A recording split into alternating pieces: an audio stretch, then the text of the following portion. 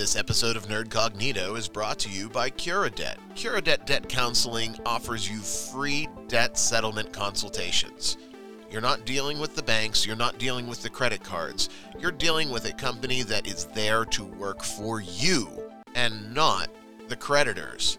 Hey, bad things happen. Bad things happen to all of us. If you have $10,000 or more in unsecured or credit card or personal loan debt, you owe it to yourself to give them a call. Pick up the phone, call 866-951-2699 for your free debt consultation. CuraDebt will work with you and provide you with a roadmap to rebuilding your credit. It's free. You have absolutely nothing to lose, but possibly the bad stuff that comes along with debt. 866-951-2699. Gather up your statements, give them a call, and take advantage of a free consultation. 866-951-2699. CuraDebt. 866-951-2699. Now, on with the show.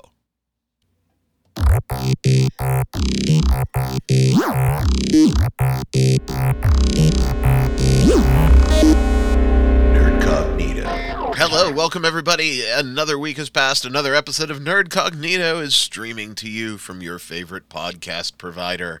My name is Ryan David. I am joined by Bert this week. Hello, Bert. Hey, Ryan. How's it going this week? It is I'm really excited about today's show. Once again, we have a show that's going to break our format, but I think it is well worth it. And I know you're even more excited because you actually got to dive into what we're talking about off the deep end, where I was just waiting in the kiddie pool. Well, I mean, you sent me the materials this morning. I didn't have a lot going on today, so I had some time to jump into it. It is awesome. We are really, really excited. We have an incredible special guest coming up that I think some of you are going to appreciate hearing from on the show. We're talking about none other than Greg Lambert, one of the co-authors of the Chronicles of Iris. Iris. Greg taught me how to say it correctly. Iris. When I looked at it at first, I thought it was Eris, but yes, it's Iris, apparently. Anyway, Chronicles of Iris author Greg Lambert, and we are going to dedicate both segments to Greg to tell us about his incredible journey creating a non-5th edition, both setting and adventure and sub-adventure. It is outstanding. For those of you that don't know, Iris went to Kickstarter last year, was phenomenally successful, and there is a new supplement coming out this year, and Greg's going to come and talk to us about it. And his timing couldn't be more perfect, Bert. I mean, for us, selfishly, our group just wrapped a tabletop RPG. So we are shopping for a new tabletop RPG, and Iris just might scratch that itch. We'll ask Greg about it when he comes on. Absolutely. It'll be really interesting to see what he has to say. We were going to open the show with a game that came to the Nerdcognito table this week after sitting on the shelf of shame for 2 years. Hard to believe it sat there unopened for 2 years, huh, Bert? Yeah, I never even knew you had a copy until we pulled it out. I'm talking about Brass Birmingham. It was one of those ones that, hey, I bought it, and it sat there. But we finally got it to the table, and short version, I really enjoyed the game. So next week on Nerdcognito, Bert and I are going to dig down deep and give you our thoughts on the game. Bert, did you enjoy? Part of it is probably swayed because I haven't won a game for about 6 months, and I won, which was nice. It's nice to win every once in a while. But I think the other half is I really just dug the mechanics and the play style of the game. Right. I mean, I enjoyed it. I mean, I lost, but I only lost by a small margin, which is always a bonus. A close game is better than somebody running away with the whole thing. Hey, the game was won on 1 point. Anyway, we'll talk about it in detail next week. Stay tuned for the full dive into Brass Birmingham. I figure at this point, we've waited 2 years. We can push it a week for the review, especially since we've got Greg standing by. Yeah, I think we could push it back another week. Well, you know what that means. If we're going to skip the first segment, we're going right to the news. Oh, fuck me. If it makes you feel better, since we blasted through a fuck ton of news last week, there's not a whole lot that really popped to the top of the headlines this week, Bert. Okay, so it'll be a small news segment, which is, never a bad thing. Last week it was never a bad thing. Well, also outside of the nerd world, the political world blew up this week, so that's like all that the news was. So I was trying to avoid news to an extent as well. Right. I mean, we don't talk about politics here, so when the political world blows up, the nerdy news kind of drops off. Thank you, Supreme Court, for giving us a light, nerdy news week. And I'll start right off with the new Final Fantasy XVI, which is going to be absent of American voice acting, Bert. Really? No American voice actors at all? Final Fantasy XVI will not have any American English voice acting because Square Enix is worried that it might offend Americans. How does that work? I am smacking my forehead right now. Yoshida from Square explained that the English version of the game will be voiced solely by actors using British English, as the developers really worried that the American English-speaking characters would upset American players that might have been hoping for an authentic representation of medieval Europe. Oh, I hit the wrong button. I hate when I do that. They get 3 push factors for that one. Quote. So, go ahead. No, I really want to hear, because this one is very close to me running for the toilet. The game is set in medieval Europe, so they eliminated all American accents from it for authenticity's sake? Well, let me start. It's a fucking Final Fantasy game. Is it medieval Europe? It's a good question. None of the other ones have been like real world settings. I can't imagine that it is absolutely a European setting. Does it throw back and hearken to medieval times? Probably. But Jesus Christ, can we just stop worrying about offending people because of an American English accent? Unbelievable. But yes, your Final Fantasy XVI, which is scheduled to launch sometime as a PS5 console exclusive in the summer of 2023, will not have any of us American Yanks in it. That just strikes me as really strange. Very, very strange. We'll cross over to the comic world, which ironically didn't get any love in our Super News episode from last week. That's true. There was very little that caught my eye in the comic world over those past 2 weeks, but this week, IDW celebrates an anniversary. 15 years of Star Trek comics. They're going to have a special Star Trek 400, of course, right? And sure, absolutely. It's going to be huge. It's an extended one-shot. It's going to be about $8. Those are always fun to read. And they also announced something that I think will be even more fun, which is a Lower Decks comic book series. Now, Bert, I'm going to punch your nerd card here for a second. You still haven't subbed for Paramount Plus yet. No, I have not. That means that you have missed Discovery and Discovery with Pike, and Picard, and Lower Decks, which is a phenomenal show. So, come on, Bert. I mean, Jesus, I know what I'm buying you for your birthday. Your birthday's you're getting a Paramount Plus gift card. I'm sure I am. Unfortunately, your birthday's got a long way around the carousel, so I get to beat you up for what, a good 8-9 months?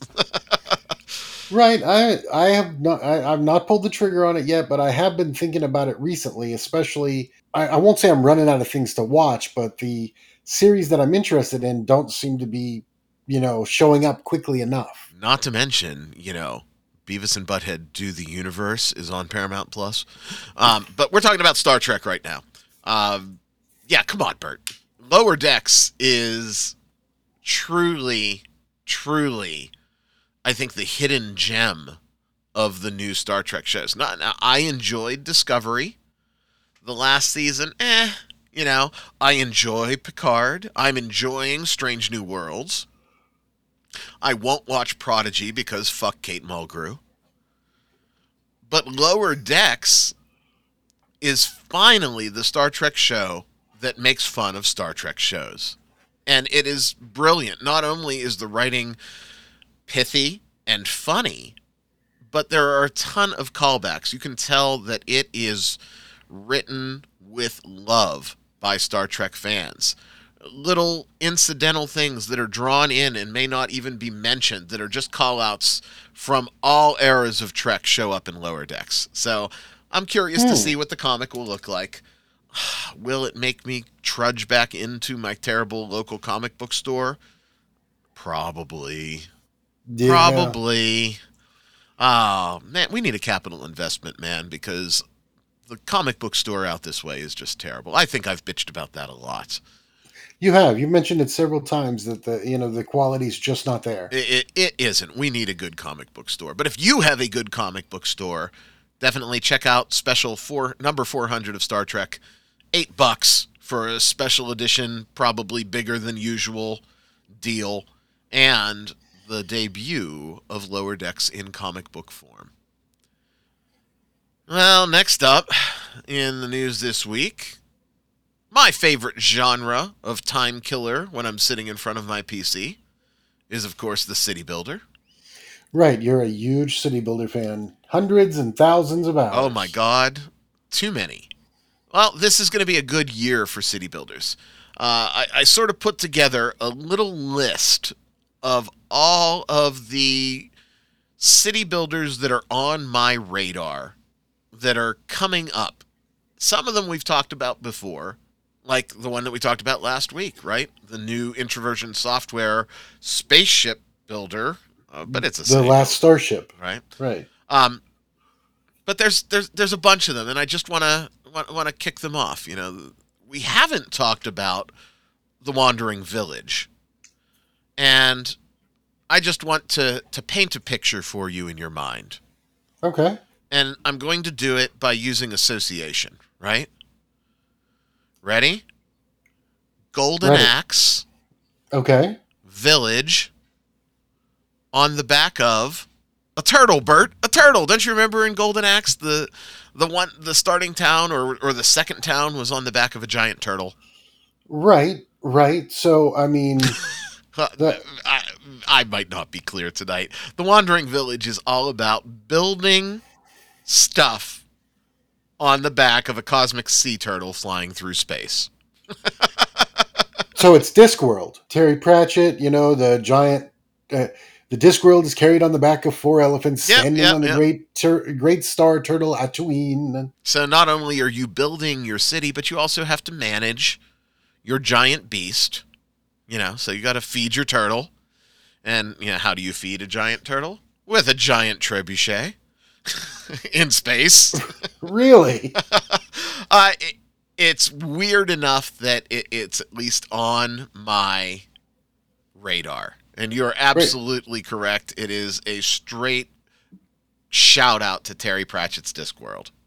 Right. And it sounds amazing just because it's a totally different take on a city builder. It is. And that's sort of all of this list, to stand out in the city building category now, you really have to do something special. We talked about Summit Kingdom before, which is the city builder on the side of the mountain, right? Sure, That's right. on my list too. We talked about it, I want to say 2 months ago on the show. There's a little more footage out from it, and disappointingly, it's looking more traditional Okay. as far as city builder goes. But again, it still has those vertical layers, and it's not yet out. So I reserve judgment on that. But I'll probably buy it and play it anyhow, because that's just how I roll. And if it's no good, I'll kill it off and move on to Necro City, which is a city building and economic strategy game where you build a. Okay, I was going to say Necropolis. I Yep. was thinking like, If City of the Dead type deal. effectively, you're correct. It's a metropolis for skeletons and ghosts and monsters and zombies. You're going to search out and scour very distant tombs for resources and build defenses to, ward off those evil human knights that are coming to raise your city. But it's at least a twist. And I always like ever since Dungeon Keeper, man, I liked management games that flip the script and put you in the role of, quote, the bad guy. But Necro City is on my short list. Another one that takes us back to the reaches of outer space in the world of city builders. I'm going to mispronounce this, of course. Ixion? Ixion? Ixion? Ixion? Ixion, maybe? I don't know. Ixion? Something. Well, you're building a giant FTL space station that goes between worlds. So, little competition for the pals at Introversion Software with the space genre. Who doesn't want to have a giant space station that accidentally blew up the moon and doomed the Earth? That's you. That's you. And last but not least, on the city builder short list of shit I want to play, this caught my eye this week because we spent some time last week talking about a new board game property that threw me back in memory land to my fond memories of BioShock and my time in Rapture. Right. Well, Aquatico, the new underwater city building game, almost took a page right out of the book of Andrew Ryan in Rapture. Build your city underwater! And that's pretty much what you're doing. So the difference is the surface world is now an utter wasteland, and the remnants of humanity have fled below the ocean for shelter. And of course, it's your job to build parks and potties for all the people that are peeing in the ocean. So that's my short list of city builders. Which one, if I could gift you one right now, which one would you want?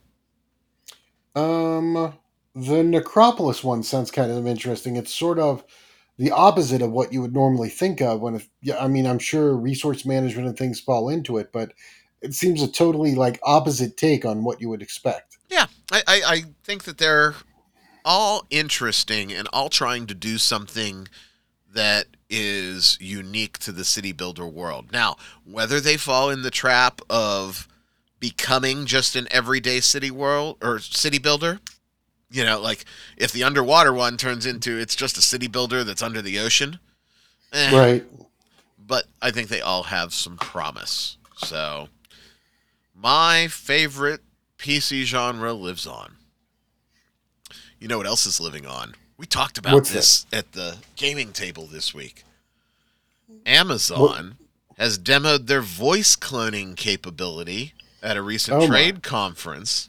So it is entirely possible that your Alexa in the near future could speak and answer you in the voice of a dead relative. That seems really creepy.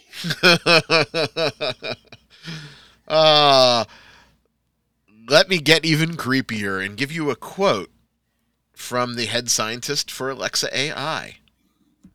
Quote, human attributes of empathy and affect are key for building trust, which have been more important in these times of the ongoing pandemic when so many of us have loved blah, blah, blah, blah, blah, right? Sure. Okay. In the demo, a young boy, and you've seen Amazon demo videos before, Oh, sure. Yeah, Yeah. everything is sparkly and kind. Alexa, can Grandma finish reading me The Wizard of Oz? To which, in his grandma's voice, comes the reply, okay. And then a short passage from the book is read. Wow, that's really. Hearing the voice of a departed family member could be a way to make their memories last, as put by the developer. Of course, Amazon didn't talk about the utterly fucked up nature of this technology. Right. I mean, the idea that you want to remember a relative who's passed on is natural. Everybody has that. Everybody's lost somebody. Everybody has memories of, whether it's a parent or a grandparent or whatever. Ah. But putting them into Alexa and having them respond to your queries just seems wrong. Well, think about it. Compared to us, our generation, our parents were the boomers, right? Sure. We probably aren't going to have enough source material for the AI to do a good job of it. Just because that's not where technology was in our lifetime during that period where those memories, those videos, those, would be made.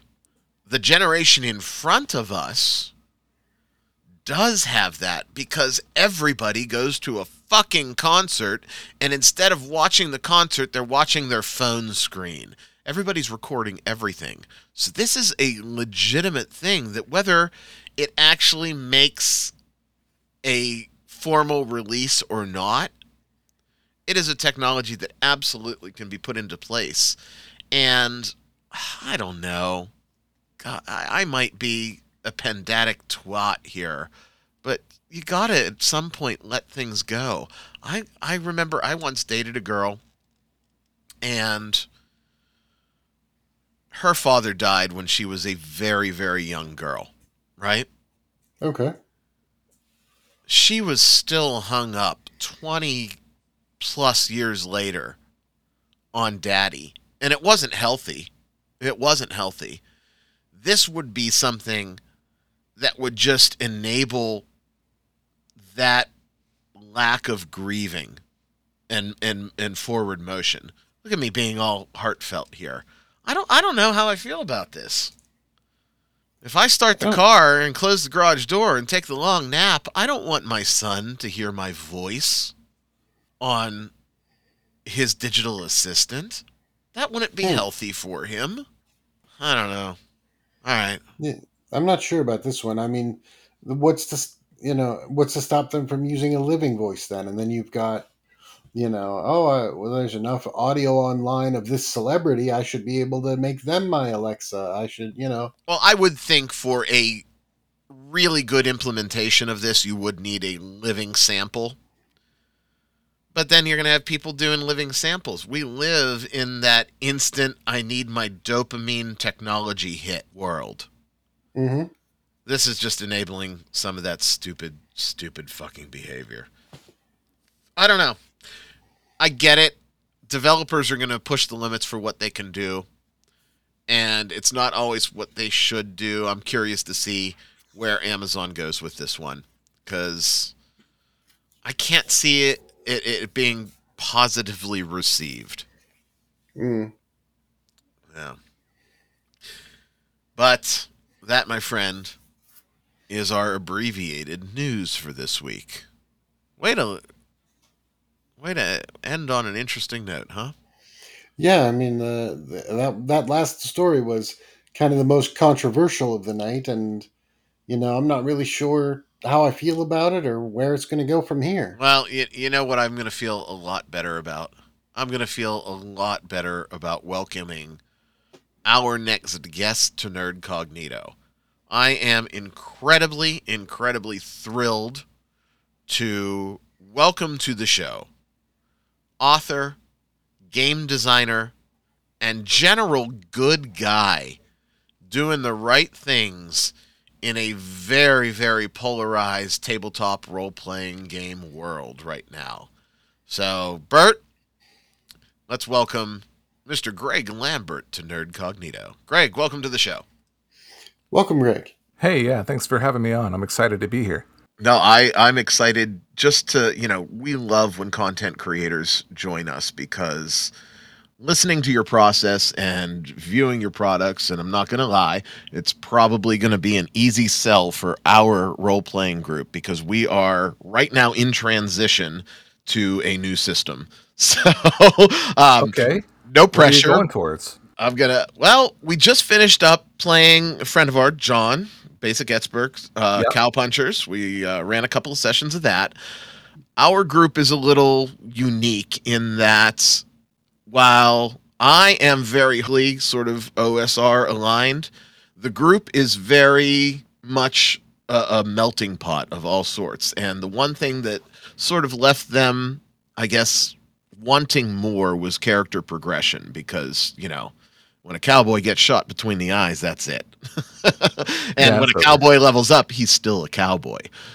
So we were kind of thinking to transition back into fantasy. We did run 13th Age prior. I am vehemently opposed to running 5th edition. So it was the perfect storm for you to join us this week because I'm going to make you give us the elevator pitch. What do you think, Bert?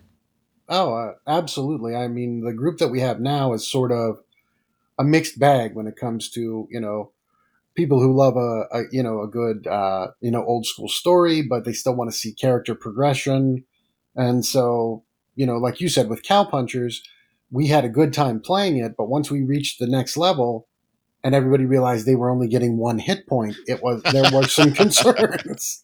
They were like, I wait, didn't mind the one hit point thing, but I was also running the game, so 5th edition offers a lot of, definitely a little bit more than what I would expect from character progression, especially compared to the OSR, but I'm good friends with John, the Basic Expert, and Cow Punchers is an awesome system. But if you're looking for ridiculous complexity with character progression and the ability to make your character into basically anything you want, unfortunately, probably 5th edition is the best way to go, although it does have some flaws. well, let's not talk about the evil troll lurking in the background. Let's talk about your product. Give us the synopsis. Okay, well, the Chronicles of Iris, and you can pronounce it Iris or Eris or Ares, like the Roman god of war. See, I totally fucked that up, didn't I? Iris.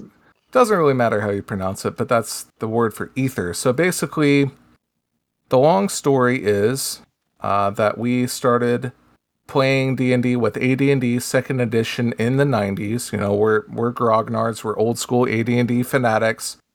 We were obsessed with Lord of the Rings, Dragonlance, Redwall, all the classic fantasy from the 80s and 90s that we grew up with, and we based our D&D campaigns around that. And many, many years later, after we had stopped playing D&D for a long time, I had made this setting, which was a homebrew setting that was heavily influenced by all of those sources, like Tolkien, Lord of the Rings, The Hobbit, especially the Silmarillion. And we started playing again with 5th edition when COVID-19 hit, which was 2020. My buddy Frank, who's my co-author, came to me and said, "Hey, check this out. Now, we haven't played D&D in like 20 years. Let's take a look at it." I'm like, okay, I'm on board. I wouldn't mind. D&D has always been in the back of our minds. So we started playing D&D in 5th edition, which was fairly new. It had been on the market for a few years. We didn't know too much about it. And as we started looking into it and kind of investigating the different settings that were available, Forgotten Realms is the default, but there are other ones, like, we weren't satisfied with that. We're like, I don't want to play our games in these settings. And the reason why is because they didn't have that old school feel. They didn't have that heroic Lord of the Rings, Tolkien, good versus evil, C.S. Lewis, classic fantasy feel that we were looking for. So I decided to resurrect our setting, which is Iris, which has all of those sensibilities and more. And we developed that into an actual book, which was like, you know what? There must be some other people out there in 5th edition, some other players and DMs who are looking for this style of fantasy that is more old school. There's gotta be some kind of audience for that out there. So that's what we did, and we launched a successful Kickstarter, and we made our book.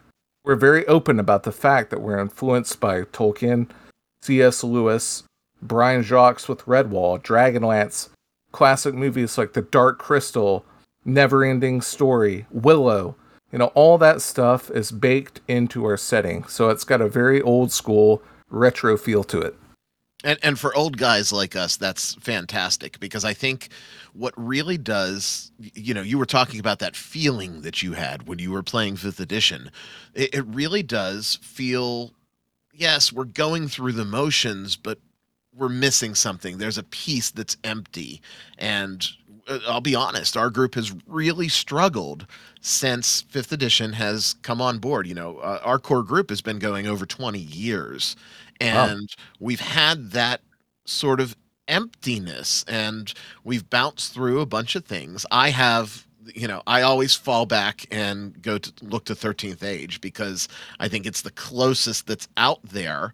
But again, I was not in the realm of, I guess, awareness of Iris, and now that it's there, I really think that this is something that has some legs and we could really run with. Bert, now you have played a couple different 5th edition games, and I know I have. Bert's gaming schedule, Greg, it's insane. Let me just tell you. My gaming schedule I thought was insane a long time ago, and Bert's like, you just went to what, 5 days a week this week? You were telling me on Friday. I do 2 Saturdays a month with one group. I do 3 Thursdays a month with another. The third group is either Mondays or Tuesdays, depending on scheduling. And then I just got invited to a fourth group for Call of Cthulhu. Bert, your gaming schedule sounds like a transit schedule. Nice. I love Call of Cthulhu. So Bert, you are definitely the person that has the most 5th edition experience, because I read it when it first launched. We tried to play it. It didn't work for us, and it's just sort of sat on the back burner ever since. Hasn't stopped me from buying the books and reading them and then consecutively vomiting. But what's your feeling? Do you have that same emptiness that I do, or that they're tearing down the things that we used to love feeling? Well, for me, it's, 5th edition as a system, as a mechanic, it works very well. But I cut my teeth on 2nd edition and 2nd edition revised. I want, there's something about that's kind of cathartic about having a hero that's heroic and having a villain that's villainous. Not necessarily stupid, but definitely evil. And it seems like as they make more and more changes to 5th edition, it becomes more sort of gray. There's a huge sort of neutral zone that doesn't really fulfill that sort of itch to have either a heroic fantasy story, or if you want to be that bad guy and try to influence the world, or bring your evil schemes to fruition. That's just not something that it's not as prevalent in 5th edition. And I think you can roll your battle wheelchair to the prom, Bert. Come on. Anyway, Greg, I guess what I'm going to do is put you on the spot. Give us the Reader's Digest version, so that when we sit down at our table, we can say, hey, this is what we want to play and why.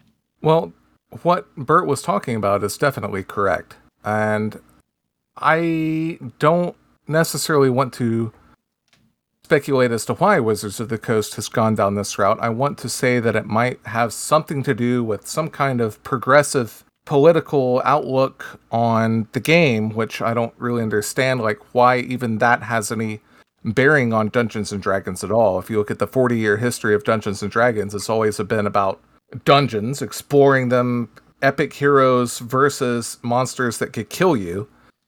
and collecting treasure and defeating evils. It wasn't about going to open up a Starbucks in a magical, Hogwarts, and then the adventure is you creating cappuccinos.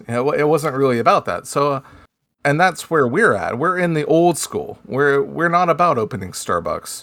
Right, and we're not opposed to a story about Starbucks, but that's not the crux of why we're around the table with dice in front of us.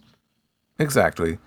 And I am very narrative focused. Now, you think about the modern zeitgeist of tabletop RPGs as being corrupted by this idea of the quote-unquote story game. Where basically you're just playing and participating in a story that someone has created and you don't have any agency.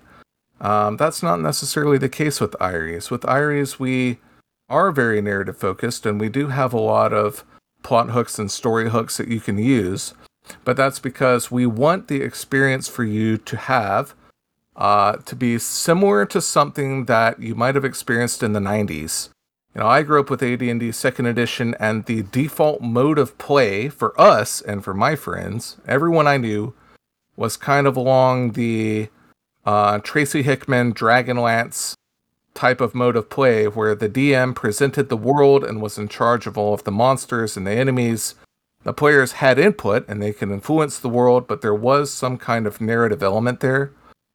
And that's really what we go for with Iries. If you're looking for an old school feeling that's not necessarily like a mega dungeon, I can't say that we are OSR because we're 5th edition. You can't be an OSR product and be 5th edition. So we're not going to have mega dungeons. We're not going to have necessarily a strict open world hex crawl with no rules. We're not Keep on the Borderlands. But with Iries, you can build that type of campaign using the lore and the history of this world with a classical good versus evil intent, with heroic characters that are unique and archetypical and mythological. One thing I want to point out is that our races, the emptiness that Bert was talking about, I feel like is tied to this idea of the kitchen sink. There's some other things that go into it, of course, that creates that general feeling of ennui that you get when you play 5th edition. It's like, this just feels generic. It feels heartless. It feels like there's no soul here. Why is that? It's because there's no uniqueness. There's no creativity. You go into a city and there are not only humans and dwarves and elves, but also like constructs and robots and aliens and tieflings and demons and angels and all these like things wandering around as if it's just normal. That's the kitchen sink mindset that Wizards of the Coast has been trying to present. And we're totally against that with Iries. And Iries, yes, we have 18 races. We have unique classes. But compared to humans, some of these are incredibly rare. They're like mythological creatures. There might be one for every 100,000 humans in the setting. And to have one in your party is a unique and like special role-playing experience. You're not supposed to have a whole party of animal folk or these dragon folk or anything like that. It's supposed to be like a very mythological experience. And that's where we differ from what they're doing today.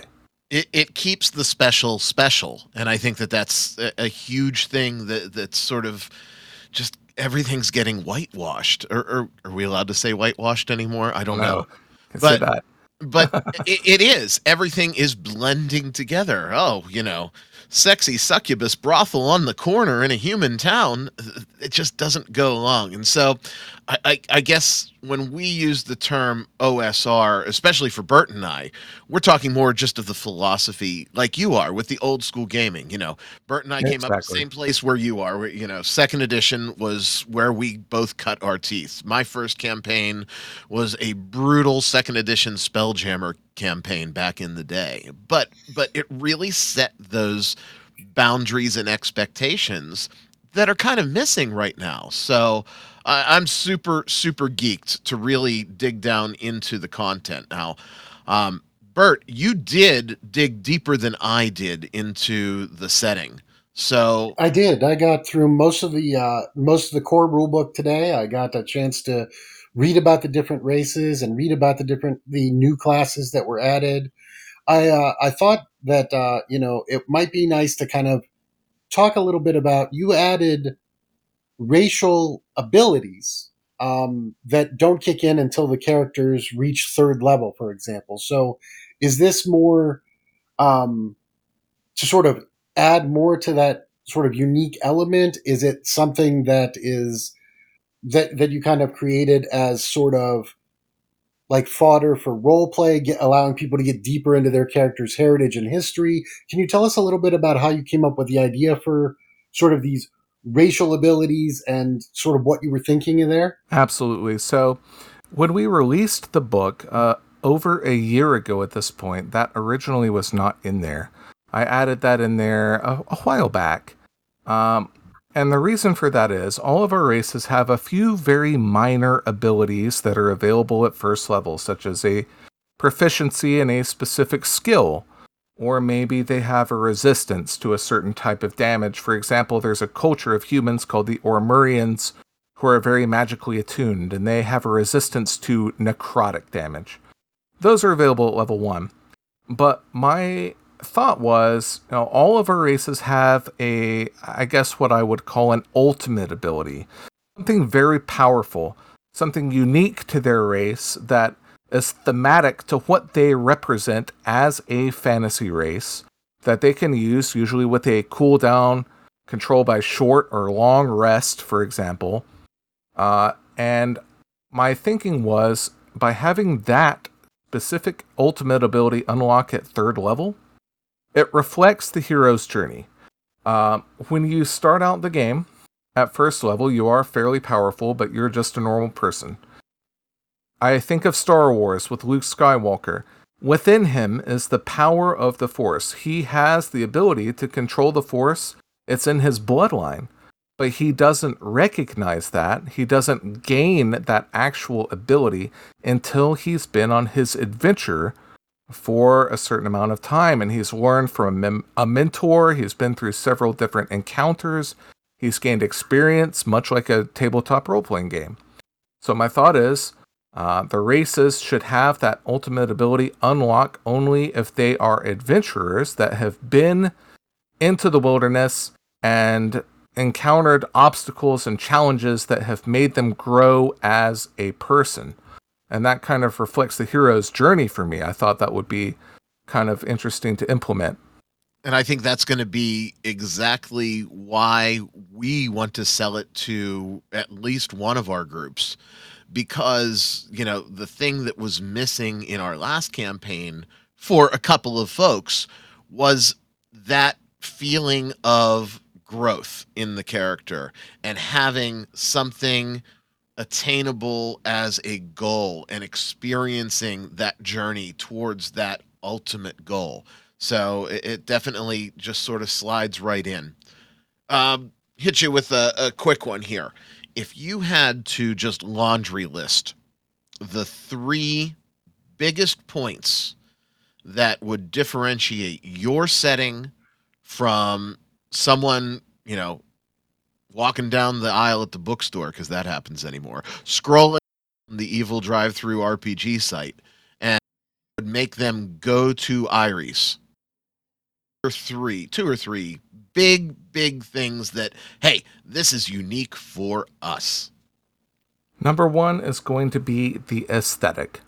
When you take our book off the shelf, you're not going to be presented with a generic kind of CGI/anime looking Magic the Gathering type of artwork and presentation that you get with Wizards of the Coast. All of their artwork looks the same. All of their books look exactly the same. When you take Iris off the shelf, you're immediately presented with something that looks and feels different. It feels like second edition. You open the book, all of the artwork in it, or most of it anyway, we had to do some, we cut some corners where we could according to budget. Of course. But most of the artwork has an old school, very retro feel, very flavorful, with a lot of personality, a lot of not necessarily genericism, but we have a combination of you flip through, you see something that might remind you of like an old illustration from Dragonlance, like the Draconians, or there could be some concepts from like Redwall or Lord of the Rings. Like we have a very, if you even our cover artwork for our book, you pick up the book, you look at the front and back. We designed it to look like the red and black second edition player's handbook. Right. We did that intentionally. So the first thing you're going to find is a totally different aesthetic from what you're getting from Wizards of the Coast. You're going to pick it up and you're going to go, whoa, this looks totally different. This is kind of interesting. This is cool. It does. I mean, I was, just doing the quick flip through, and the thing that popped into my mind is, I got all warm, fuzzy feelings. I thought I was looking through like a Boris Vallejo catalog. It truly was a staggering difference from what's out there. What's another one? Yeah, especially with our new one that just came out, the Doom that came to Astraeus. Yes, yeah. That is exactly the one that I was looking through where I had that art feeling. I think we'll talk about that and let you plug the new, I guess, what would you call it? It's not a module, it's a full adventure. Full adventure and setting guide, sword and sorcery. Right. Pulp fantasy. But, for a second idea that you're going to grab immediately from Iries is a type of flavor that you don't see in any other product. What we do is we have an insane amount of flavor, lore, storyline, background, explanation, detail, whatever you want to call it. Now, some people might be put off for that. People are looking for something streamlined. They're looking for something very simple sometimes. That's fine. For us, though, we wanted the entire book to look, feel, and read like a fantasy novel. You want to, if you're flipping through it, you're going to be reading something that you felt like it came from the 1970s to 1980s. Our racial abilities have flavor in them. They have lore in them. It's not just rules. There's reasons for absolutely everything in the book. Everything is completely cohesive and tied together. If you look at something like Matt Mercer's Wildemount. Oh, please, let's not. Yeah, well, let's not. But just as an example, or Strixhaven. Strixhaven has an owl race. What do we know about them? Nothing. They're owls. Yes, because they have literally one paragraph dedicated to them. Compared to what we do in Iries, we have 3, 4, 5, 6 pages dedicated to everything, to each race. Their full history. Where did they come from? Their culture. What are they like? How do you roleplay as them? Their archetypes, their personalities, their abilities. Like everything is fleshed out as if it was almost a fantasy novel. And that's where we stand out against the crowd. And I think that's beautiful. People often say, hey guys, what's your favorite blah, blah, blah, blah, blah. And one of the things that I am often asked is, what's your favorite like monster book? And people sort of scratch their heads when I tell them the answer, because it is one of the monster manuals that has the smallest number of monsters in it. It's, I don't know, Greg, if you're even familiar with it. It's an old 3rd edition supplement from the Iron Kingdoms. It's Monsternomicon. But yeah.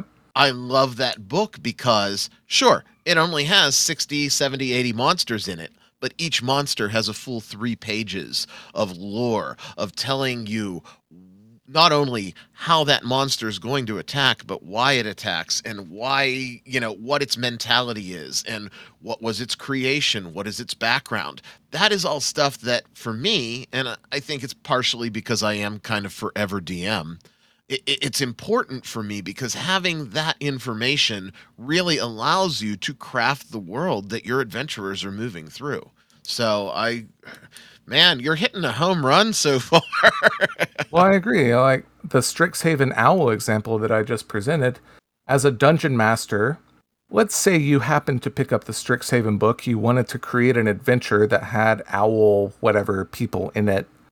What are you going to do? I have it right here. I'm embarrassed to say I have it because I have it too. I wanted to see what it was, but like you said, there's nothing there. What are they? What are you going to do? So you're at Starbucks and there's an owl. and the owl is a barista at Star. Well, what are you going to do with that? Like, you're not creating an atmosphere for your players to delve into and experience the adventure. You know, when I talk about that, Who ordered that soy latte? That's yeah. But like, I'm not talking about like railroading. Not necessarily. It's like, I feel like as a second edition old school DM, part of the objective of the Dungeon Master is to present a world that the players will want to participate in and create their Absolutely. own adventures in that world and influence it in a way that makes sense. And I wholeheartedly agree. Absolutely. Now, one thing that I found really compelling about like when I read through the races and things like that, is you actually provided a reason for them to be on the road other than character has tragic backstory. Like you gave a reason why this particular group of people might adventure. And I thought that that was great because it doesn't rely on sort of the cliches like my character has a tragic past or man on a mission. You literally gave a sort of an ability, or not an ability, a reason based on their people's history and who they are, why they might adventure. And I found that to be really compelling.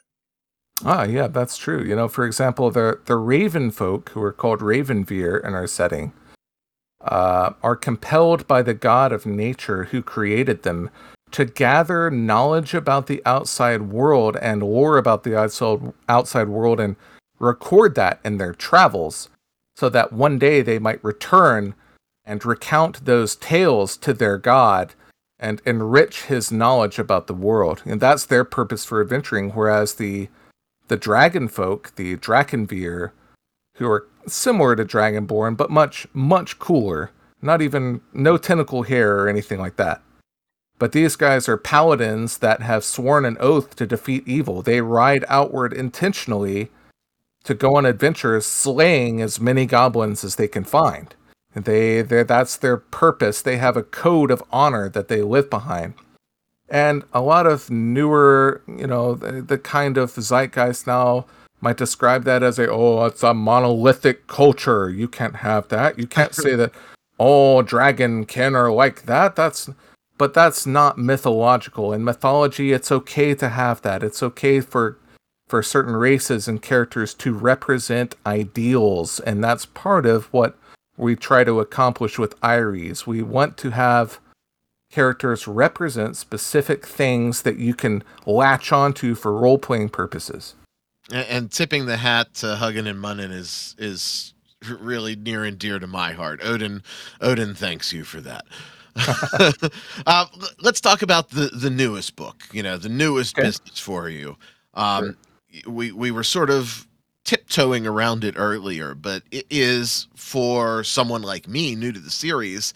I really pride myself on the work that I put in for our campaigns, but a couple weeks ago, Bert and I were kicking around some of the modules that held a tender spot in our heart. Not necessarily because we run them cover to cover, word for word, but because they do provide a good barometer and sort of navigation guide for a new DM to a system, which I would be in Iries. So, you're a complete sword and sorcery adventure. I'm listening. Tell me about your new supplement. Okay, it's The Doom That Came to Astrius, a title that was blatantly based on The Doom That Came to Sarnath by H.P. Lovecraft. Right? And in case you didn't know, Bert and I are insane Lovecraft fans. Oh, absolutely. So we saw this right away, and I said, I wonder. So am I. So it's, and that's how all of our books are. They're intentionally so. References to, throughout the book, you're going to find tons of references to different sword and sorcery media throughout the 20th century. It's about that. It's not necessarily like a Ready Player One, but you're going to get that feel. You're going to get the nostalgia. But The Doom That Came to Astrius is about a island or a continent that was decadent and was all powerful, and suddenly a darkness came that they scoffed at. The greatest kingdom of Astrius laughed when they were presented with this prophecy of this dark sorceress who was going to come and lay waste to them. So what happened? All of the kingdoms fell to this power, and the entire land is cursed. It's a wasteland. It's a blackened husk of what the kingdoms used to be. So what you have in the Doom that came to Astrius is a group of the greatest heroes that the realm has ever known. And you basically can play as characters that are totally pre-written. They have a deep tie to the lore of the setting. You can create your own as well. The campaign begins at 7th level, so it's a mid to high level campaign. But we wanted you to take up the mantle of Conan. We wanted you to take up the mantle of Elric. And basically a party of these heroes has banded together to try and reverse the curse that is overwhelming the continent. We wanted to introduce core sword and sorcery and pulp fantasy concepts to a 5th edition audience while not alienating the existing OSR people who might be interested in that type of thing. So it is an epic quest with objectives that are set that you can run as written as the DM. However, it also has a vast open world that you can explore with hex grid regions, and there's some light hex crawling that you can do with random encounters and wilderness encounters, in addition to a lot of dungeons to delve into. A lot of encounters, social and otherwise, to run into tons of combat. But it's a full heroic adventure with a sword and sorcery base. Awesome. Again, definitely something that I can see in short order coming to our table. So we'll definitely ping you and let you know a month, 6 weeks down the road how it's going, because I think people are in for a hard sell, and if they don't like it, fuck them. They can go to find another group. All of your materials, Drive-Thru RPG, correct? That's correct. And we have physical copies on our website as well. And your website, go ahead and plug that for anyone that wants the physical copy. Sure, www.thechroniclesofires.com. We have our first book and our second book, Shadows of Padfoot Alley, which is a Ratfolk only adventure. It's inspired by The Secret of NEM, Great Mouse Detective, stuff like that we grew up with. So that's a very short adventure, small book. Oh, goddamn, I'm going to cry thinking about Nicodemus now. If you like The Secret of NEM, if you like the idea of playing as like that type of environment as Ratfolk, definitely check it out. It's got a ton of amazing artwork, some of the best out there in the third party. But I did want to mention, just real briefly, throw it out there, that our first book that we printed is excellent. The quality is excellent. Hardcover, Chronicles of Iris Setting Handbook, printed it over a year ago. We've made a lot of changes and rules updates since then to the PDF. If you buy the hardcover, you get the PDF for free. We will include an errata sheet. So there is some errata based on what we've changed over time. Fabulous. So there you go, folks. PDF is the current modern version, but if you're old and curmudgeon-y like me and you want to have that book, there's an errata sheet to help you out as well. Bert, any final questions or thoughts before we let Greg go and enjoy the rest of his evening? No, I'm actually kind of looking forward to trying to sell this to our group now, especially since, I've gotten most of the way through the core rule book. I'll be looking at some of the other stuff, before our next session. So hopefully I'll be kind of your info guy. So you're going to run it and I actually get to play? Is that what I'm hearing? I might. It's a compelling setting. It is a fantastic setting. Well, Greg, I don't want to take up any more of your valuable time. Everybody go check out the Chronicles of Iris, Drive-Thru RPG, or chroniclesofiris.com. Amazing artwork, really rich, deep lore. It is a source book that will throw you into all sorts of fantasy fuzzy goodness. Chronicles of Iris, check it out. Definitely spend some time and spend some bucks. Support the folks that are supporting our community. Greg, thanks for coming on. We appreciate you, and we appreciate all of your hard work. I'll be in touch, of course. We'll make fun of some of the Sparkle Trolls on Twitter together. But anytime you want to pop on, maybe if you want to, laugh at some terrible news segments one week, just hit me up, and you open invite on the show, my friend. I appreciate it. Thanks for having me on. Glad to talk about it. I am so glad that Greg decided to stop by, Bert. I can't tell you how excited I am, whether we play it or not, and I have a feeling we will. We will play it. Just good dude, smart dude, doing the right thing for the hobby that may not always be going the right direction. So I can't say enough good stuff about Greg. I mean, absolutely. I mean, definitely see us playing in this world. Yeah, me too. I think it's going to be at least good enough for a once-over, and I can see the group really embracing this, especially the makeup of the group now. We took on 2 new players. I think that they would be all in all day long on this system. So we'll see how it goes.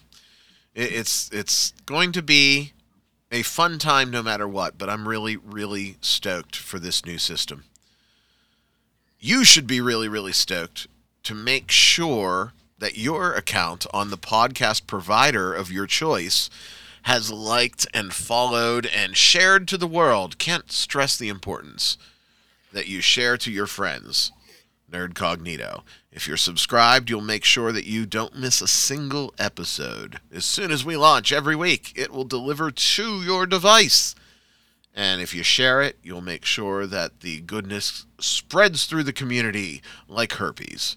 So there's nothing better than liking something and spreading it around like a venereal disease. Do you know the term venereal disease is now out of fashion? I did not. I was called an old man on Twitter for using the phrase venereal disease. It's now a sexually transmitted infection. So STI. STI. It's not even an STD anymore. That's Star Trek Discovery. And I don't like the STD. I think it's more fun to say disco, because then I picture John Travolta. Anyway, the point of this is like, sub, share, retweet, do all of that stuff so that next week when we come at you, we'll already be there. Frightening how technology works, Bert.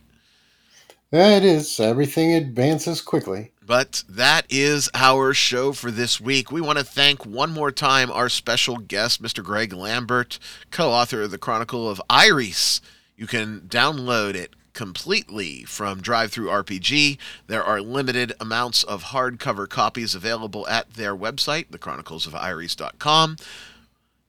Check it out, check it out, check it out. Phenomenal artwork, amazing concept, and I think it sounds like a pretty solid system. But you be the judge. We're going to certainly be the judge at our table. My name is Ryan David. I was joined by Bert. That's all we've got for you this week. Until next week, my friends, we will talk to you shortly. Be safe out there, everyone.